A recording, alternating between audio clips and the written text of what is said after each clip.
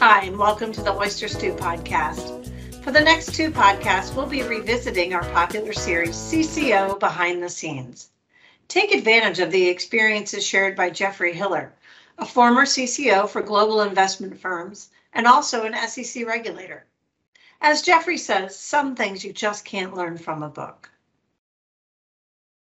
I'm Jeffrey Hiller, Managing Director at Oyster Consulting, former Senior Counsel for the SEC's Division of Enforcement, and I've also served as CCO at many well-known global investment firms. I've seen both sides, I've been on both sides, and I literally helped write the textbook for U.S. modern regulatory compliance. Being CCO is more than just checking boxes. There are office politics to navigate, nuances to deal with regulators and board members, and of course, ethical issues. Join me as I share my real experiences and lessons learned from my decades in the industry. Some things you just won't get from a textbook.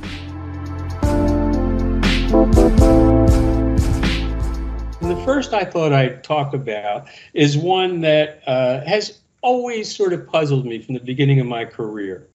I've probably been or managed 25 to 30 SEC exams over my career. And one of the questions, or first questions, that regulators always ask is, what is the tone at the top? And I always find that an interesting question, because how do you measure that? And what does it mean, and what do you do about it?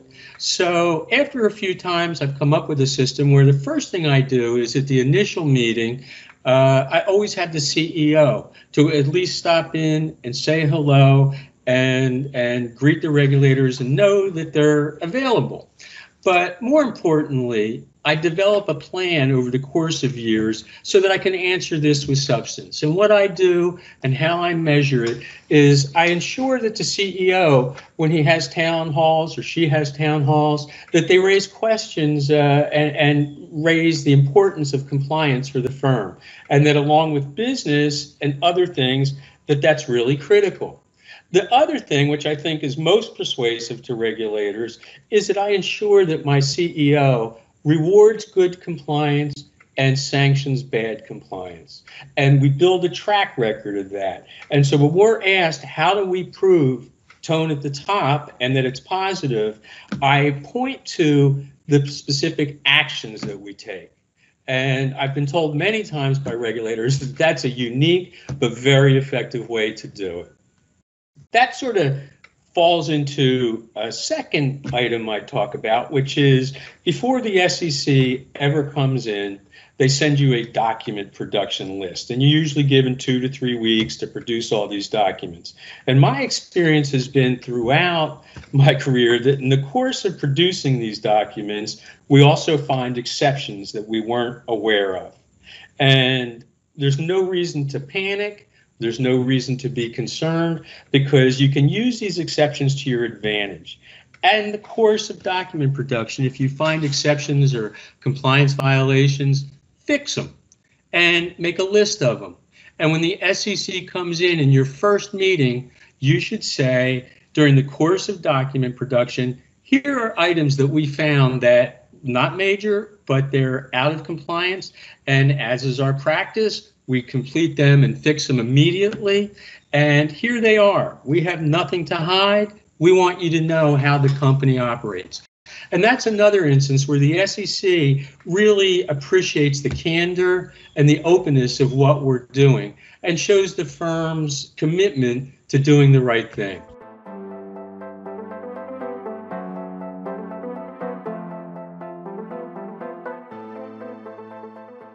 Another item I thought I'd address is working with boards. If you're a CCO of an investment company, then by statute, you have to meet with the board on a routine basis in private meetings and share with them what you've learned and if there are any problems that they need to know about. And that's pretty straightforward. You've got to be open and honest with the board. And this applies whether it's an investment company, an asset manager, a broker dealer. You should be presenting not a worst case scenario, but the findings you have, and again, what you're doing to reconcile them. Again, if you find a problem, always look for more than one solution. Often, the other thing I've done as a practice, and again suggested by a former colleague who was head of the Division of Investment Management at the SEC, was to always look the evening before a board meeting, check the SEC website, see if there's anything new that the CEO could be asked the next morning at the board meeting. And these boards fly in from all around. And in fact, one time, I can't recall exactly what it was, but the night before a board meeting, the SEC came out with something that could impact everybody. And so I left a one sort of paragraph bullet point with the CEO. And sure enough, he got it in the morning, went to the board meeting at 8, and one of the board members said, "Did you happen to see this in the news?" And my CEO was able to say, "Yes, I have a little write-up here, and I can discuss it with you."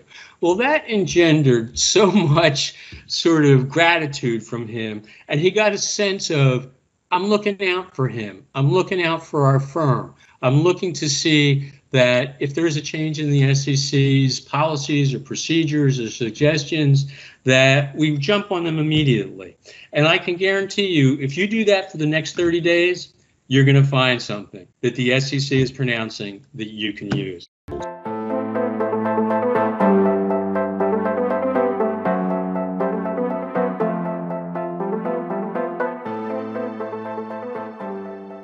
When you review past issues, you've got to identify whether you have any repeat violations. If you were sort of given a deficiency letter or notified something about the SEC a year or 2 years ago, you should put that in your annual compliance report. And you should routinely, maybe once or twice a year, make a list of all prior violations to make sure they're still fixed. It wouldn't be unusual with people going on vacations, with personnel training, that they can get lost. And it's not for a bad purpose, but just in the normal course, you do so much that sometimes you lose sight of those things. And so I make a routine list of all past violations, and then I review them at least once a year. And I also report to the board or my bosses or whatever that these were prior violations, that's probably the most serious kind of sanction you can have with the SEC, and then we're on top of it. That engenders both trust from your bosses, and when the SEC comes in, they see that we are routinely incorporating what they've said over the last 3, 4, 5 years, or however long since the last exam or during the course of exams. And that, again, gives you a lot of credibility. So that is one tip that I would encourage everyone to do.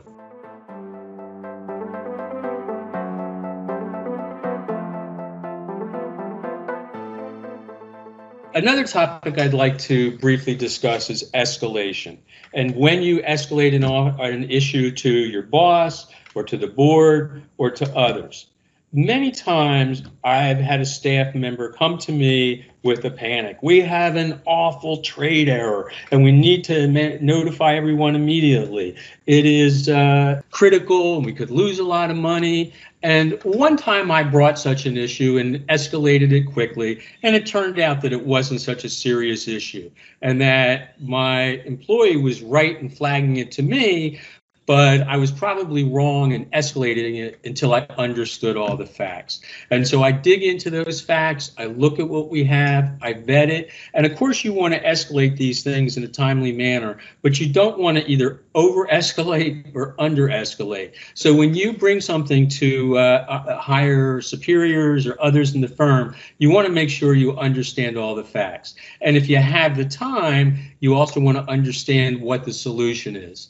I've always been guided by a boss who told me that I want you to identify problems, but when you bring them to me, I also want you to have some solutions if you can. And so that's been a really important part of how I manage compliance and how I escalate matters.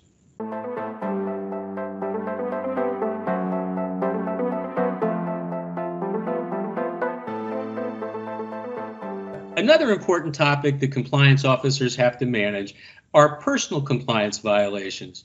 Many people at advisors and broker-dealers have procedures that they have to follow to pre-clear securities, to make sure that there's not open orders on the desk. And this is usually oftentimes automated, sometimes not.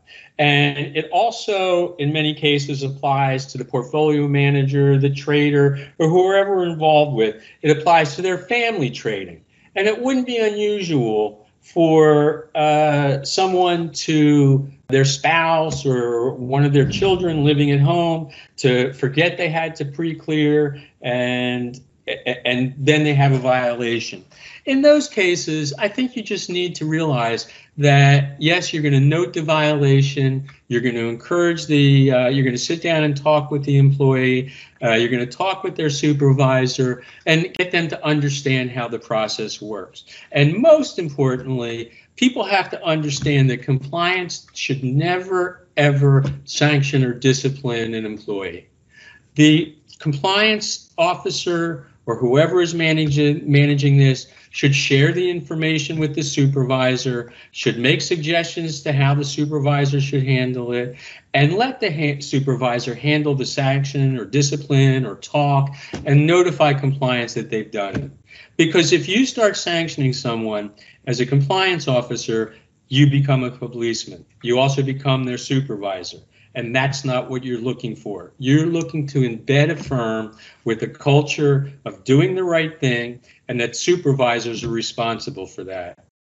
As an example, one time I had a sales guy who I got a note. He was a CPA, and I got a note, and he taught at the CPA American Institute. And I got a note from the Institute saying that my employee had fraudulently submitted expenses, that he said that he took a plane, but he flew his own plane, said he had meals, but he didn't. And so the AICPA sanctioned him. And when I got the notification, I conducted a soup to nuts examination of everything that person had done at the firm. Because my theory is that if they're going to cheat in one way, they're going to cheat in another way. And I'm always amazed by people with large incomes who take these little shortcuts that they really don't need to take.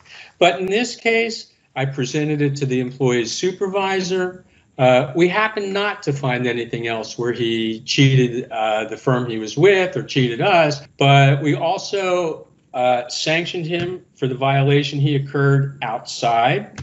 We put restraints on his activities, and we entered and provided enhanced supervision of him for 2 years to make sure that we weren't dealing with someone or caught with surprises. And when the SEC came in and they requested files, they saw that we did this and they thought we were impressed. And so that's a very important thing to find. Periodically, I would look at the email. Periodically, I would try and or have somebody on my staff do a Google search of people. And so if you find a violation, don't assume it's the only violation. It could be, and you could have a happy ending, but you need to do the footwork and show that you've done it. If you haven't written it, it hasn't happened.